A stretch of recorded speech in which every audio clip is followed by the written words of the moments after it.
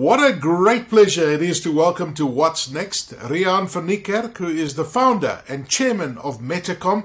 And for those of you who don't know Réan, he is an accomplished thought leader, technology architect, he's an innovator, a serial entrepreneur who's been in multiple companies and engineered multiple companies, and he is known as a veteran in the industry. He's got more than Réan, 40 years of career experience in technology, engineering, and various projects. I mean, that's pretty impressive. And welcome to you. It's great to have you on the show. Thank you very much, Aki. Super to be here, and really a great pleasure to meet you. Thank you. Now, listen, you clearly are very passionate about information and communication technology innovation, as well as in engineering. Tell me about your journey. I mean, it's been a 40-year-old journey. Where did it start, and where are you today? Aki, thank you. Well, it actually started long before that. It probably started when I was about 4 or 5 years old. My parents bought me a Meccano set. You remember those Meccanos with metal plates? You could build it. Yes. But the important thing is part of that Meccano kit was also little light bulbs and electric motors and batteries and switches. And I think I played a lot more with the electrical side of the Meccano than with the actual metal bits itself. I was really intrigued at that very young age to connect the motors and the lights and the switches and see how things affected each other. I was really fascinated by that. But then, fortunately, at the age of 7, a family friend bought me an electronics kit. And that just pulled me right in immediately. So throughout my childhood, electronics was my hobby.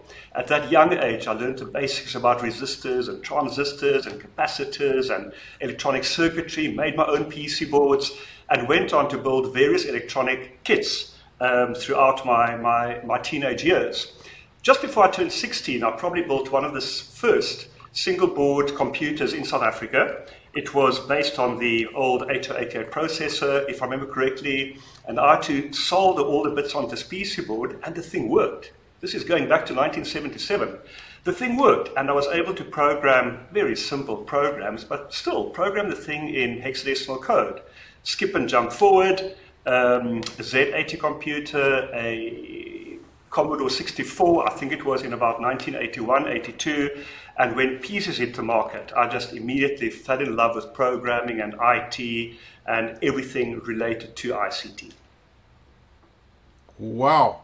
Listen, you're taking me back as well now because, that Spectrum, the ZX80 and the Commodore 64. That's right. And not forgetting the Atari before that. And I was completely fascinated growing up about how a television signal came in via the air onto a television. And I remember the one day taking apart our television. In those days, televisions were very expensive, and not putting it back together properly. So I remember that day because I really got quite a bit of, I heard quite a bit of noise coming my way. But anyway, that's how you learn, and that's the curiosity, and you share that incredible curiosity. So well done, and what an incredible journey that you've been on. But moving forward, it's incredible when you look back to the 70s, as you described, and where we are today. The breakneck speed that we're moving at, and Moore's law and the impact Moore's laws had on computing. What have you found particularly challenging about building an ICT company based on self-developed routers and systems in Africa? I imagine that must have brought its own challenges. It certainly was a massive challenge. I think I went into it because of my sheer drive and belief in the future of the country and technology, but it was a very, very difficult journey, certainly. The main challenges were probably that in this country there's a lack of investment. That is a big issue. There's a lack of investment. So everything I ever did, and this is my 5th company, which I started 22 years ago, has been a challenge. Bootstrapping, trying to make it on our own, just making it work. So lack of investment has always been a real issue. The other problem that we had is a lack of expertise, because so many of the top engineers immigrate. They leave the country because there isn't enough happening here. And we are very fortunate in that we employ engineers in all 4 areas that affect information and communication technology, which is electronics engineers, firmware engineers, software engineers, and also network engineers. And to find these people is really very, very hard. But over time we did find a team of absolutely wonderful people. They are there. You just have to find them. So there's a challenge in investment. There's a challenge to get the right expertise. Then there's also a challenge that all our suppliers are so far away. They're they're either 10 hours ahead of us or 10 hours behind us. That's also a challenge. And the other problem which I found, even as the company grew over time, is that our market just is very small. If we get a large order for a particular device, we're over the moon, 5,000, devices. And then you place orders for components, and they tell you, oh, really, 5,000? That's like a sample drop, So that was certainly a challenge as well. And maybe a combination of things historically, etc. The quality of South African products are deemed to be inferior very often. That's not such a problem anymore. But in the past, it certainly was. There was a perception that the quality was maybe not quite what it should be. And the other challenge that we had is that we generally found that IT departments are risk averse. If they take an international brand and there's a problem, it's not their fault. It's the brand's problem. With us, a relatively unknown business developing routers, communications equipment, we'll speak about that more later, I hope, they had to take a bit of a chance. But what we so often found was we would get the opportunity to sort out one or two of their most challenging remote locations. And because we were always successful, we installed a few more, and then a few more, and then a few more, until today. We are very fortunate to have many tens of thousands of routers installed across Africa and the Middle East, working incredibly well and integrating all that communication services for our corporate customers. Wow, that is such an interesting story, And as you were talking there, I'm just thinking that, we're so unique geographically where we are, that I guess that you're able to mold your organization based on the location and the types of technologies that we have over here, for example, that would make them more robust, etc., going forward. But we'll unpack that a little bit later on. But why would African companies choose products and services designed in South Africa, for example, and not from anywhere else around the world? I think the main reason is probably that we can sit and speak to our clients. We are here, we are local, we understand what they need. And remember, the important thing in conjunction with all of this is that even though we develop and design and manufacture our own routers and associated equipment, we're not in the business of selling boxes. That isn't our business. Our business is actually high reliability point-to-point communication services. And for that, we originally felt, and still to this day, that we need routers with a particular kind of configuration that is not available on the open market. So we've customized routers to work in a special way with integrated services, which in certain respects we believe is unique in the world. And these devices are just endpoints for our customers' equipment and computers and LANs and networks, etc., to connect to our infrastructure. So we understand what they need. We understand the challenges in South Africa and certainly also into Africa. And we are right here to sit in meetings with them to take into account what they need. If they need changes to our products, to the actual hardware, we can take that into account in future versions. If they need changes to the actual code and the functionality on the core network infrastructure or the devices out in the field, we can do that for them and update or upgrade our devices anywhere in the world over the air. You can't do that with the big international suppliers. Yeah. We are here, we can hop on a plane, we are based in South Africa, in Cape Town, we can hop on a plane, jump into a car, be with our customers within a matter of hours and talk about their problems with them and implement solutions. And that particular point has stood us in incredibly good stead over all the years, that we can do what they need the way that they want it, they can check it, they can co-engineer it with us and then implement it. And man, we've had some wonderful successes in that arena, being able to work with our customers. Yeah, I mean, that personalization and customization that you talk about is really, and today that, systems have become complex and very unique in what they deliver. And I guess that personalization and the ability to customize products for your clients has made you stand apart from the competition. When you look at engineering, and for me, engineering is absolutely fascinating, and you look at the core principles of your engineering and business model, what would you say those are, Réan? Well, Aki, it's interesting that you're asking both engineering and business in the same question, because even though the two are unrelated, they're very related. So let me start with the products, the engineering. I've always asked my engineers to develop products to the highest possible quality within reason, irrespective of price. So for me, it's been very important that we develop products which are robust and reliable. You know, as I said earlier, with tens of thousands of routers installed across Africa, we cannot have unreliable products. These things must work. They must be robust. So many places, our installations are very often only 100 kilometers from an airport, but to get there takes you hours and hours in a 4x4. They are the most remote locations throughout Africa you can possibly imagine. So reliability and quality is absolutely fundamental. Then we take the business model. I said we need to develop the highest quality products, and it is our responsibility as a business to create a business model around those products to make money. And in that regard, the one important thing which has never been negotiable in the history of Metacom is that the products that we sell come with a recurring fee in order to work. So we sell the routers a bit like a cell phone. You buy a cell phone, but then you have to pay the network a monthly fee to connect to the communications infrastructure. We have the same model. And barring one or two little hiccups, for all practical purposes, our recurring income has increased every month for the past 20 years, which has been fantastic. So that has made the business incredibly sustainable, and we have been able to continue investing millions of rands every year in engineering. The products that we develop, everything about them, the electronics, the software functionality, the plastics, the metal, everything is developed by us or designed by us internally. So the IP of these products is entirely ours. And we believe that what has also helped this model is that not only do we provide high reliability point-to-point communication, but also value-added services.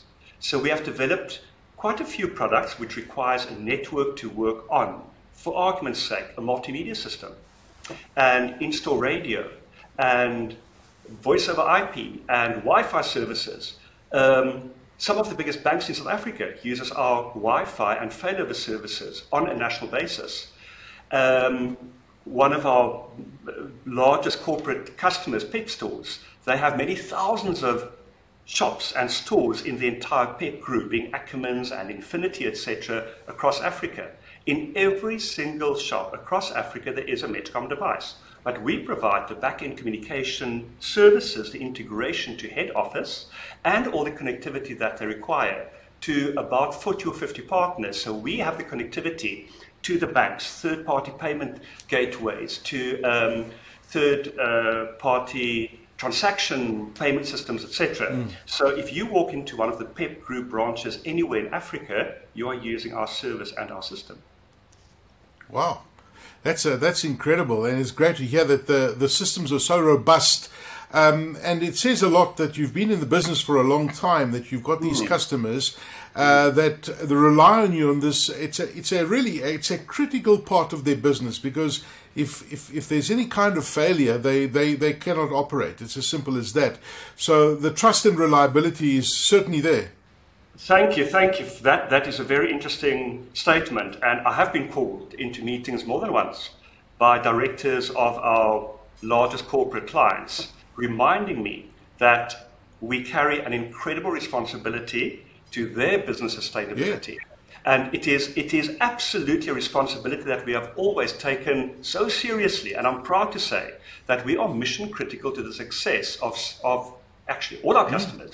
It is an important point, and we work really hard. One of our driving forces is that we work really hard to make our customers radically successful. We do whatever we can to ensure uptime and reliable communication services, because every transaction that fails is a loss of money. Yeah.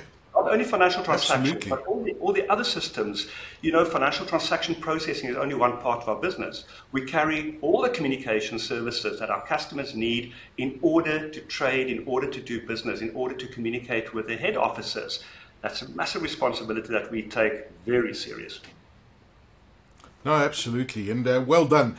It's interesting, we talked about the innovation and engineering earlier, and you look at the continent, and whenever you talk to people about the future of ICT and the future of innovation and engineering on the continent in Africa, it's certainly very robust, but there are challenges, of course, and it's not just in Africa, it's globally, finding the right skills, and there's this massive skills shortage across the world, and in Africa in particular, especially when you look at the growth and how fast we're growing. Where do you see the future for ICT innovation and engineering on the continent? There's a short-term future, medium and a long-term future, and one can only dream. But in terms of immediate thoughts, it is very heartening to see some of the biggest corporates in the world, Amazon, Microsoft, etc., investing so heavily in Africa and in South Africa, in centers of excellence and innovation and building facilities here to upskill the locals, etc. So that's wonderful to start with. Secondly, I do believe that there are fantastic technological systems, hardware and software systems, etc., being developed internationally, which are not always relevant to the Africa marketplace. And what we like to do is to see what's happening internationally, but add the Africa flavor, the IP that we need in this country to develop brand new products, in certain cases unique, but certainly with a fantastic cost, value, functionality, price point. I believe that South Africa has tremendous potential for the future in ICT. Some of the areas that we are working on, where I believe a lot more could be done by us and by others, is in the whole sensing and tracking capabilities for personalization and integration of information, for customized marketing and personalized campaigns, etc. So this whole thing about sensing, tracking, all the while taking into account POPI and GDPR compliance, etc., very important, but to understand who's doing what and when. And with the massive explosion in artificial intelligence and machine learning, I think this is only going to move further and further forward at a rapid pace. And certainly the rate of change is only going to increase and accelerate. Some other areas which I believe a lot of work will be done, is being done already, but certainly will be done even more, is robotics. Automation is a big issue. I think robotics and automation as a whole. Automation can be hardware, like robotics, or software, automated computer systems, absolutely crucial. RFID, although it's an old technology, there's still a lot of opportunities for development in RFID. The one very exciting area which we are focusing on a lot right now is more and more communication, specifically taking into account low orbit satellite systems. We do believe that yes. that is going to be a game changer in Africa, because we have such vast areas, such vast distances between stores or banks or ATMs or head offices. Low orbit satellite should give us the speed and the reach that we need across the entire continent and as we expand internationally. So those are some of the areas where I believe ICT will enhance or be developed in the future. Wow, it sounds very exciting, and I couldn't agree with you more on what you said about robotics and automation and hyper automation and the massive difference it's making into business processes, and it's just a key value enabler in businesses today. When you look at your strategy to assist the broader community and help build a sustainable and vibrant ICT community in Africa, where do you see it? What is your strategy in the broader sense of a sustainable and vibrant ICT community across the continent? Aki, thank you for asking that question, because it isn't only about building a business that's sustainable and profitable for our own people, but also for the broader community at large. So I'm very proud to say that we have just completed a creation of the Metacom Foundation, which I would like to speak to you about in the future. The Metacom Foundation has been established specifically to give back to the community by training people from previously disadvantaged groups in information communication tech, technology and related fields. So we'll specifically look for people in networking, electronics, software, firmware, or a whole host of related fields in which we are experts: production, manufacturing, operations, etc. And then, over time, we have certainly acquired tremendous skills in all those areas and tremendous experts in all those areas. So the students that we are going to put through university in various degree courses, diploma courses, will also be mentored by seniors and highly experienced people in this field. So we believe that by putting people through university and being able to mentor them, not only in their area of expertise, but also in life skills, in soft skills, and just growing them as people, is something I'm passionate about. And we are investing a tremendous amount of time and money in that. And then, of course, what we would love to do is to also offer those people employment after they have qualified. Yes. So the two are unrelated yet related. We want to help people to study and go out into the community, and also create for ourselves a pipeline for our future engineers as we expand the company. Wow, Réan, I must tell you that your optimism and your outlook is very encouraging, and you've got me excited about the future and what you guys are doing. So, well done to all of you and your company Metacom. And thank you for joining us on this episode of What's Next to share the story with us. And I look forward to watching the progress and the next 30, 40 years as you move into the continent and build even more solutions around what we've been talking about, because it certainly is the place where it's happening globally when you look at the amount of investment that's taking place in data centers. And you know, we take it for granted in South Africa that we live in a society where we've got this connectivity as we have right now, talking to each other via this medium. But the reality is that most people on the continent still don't have access to internet. And that is about to change, and it's changing at such a rapid pace that it's going to change business dynamics across the continent. And that for me is incredibly exciting. So Réan van Niekerk, founder and chairman of Metacom, thank you very much for that inspirational story and joining us on What's Next. Aki, thank you so much for your time. It's a pleasure speaking to you. It is certainly very exciting. I'm passionate about what we do. I'm excited for the future. Africa is a fantastic place to be, a great place to be, and I appreciate your time. Thank you very much.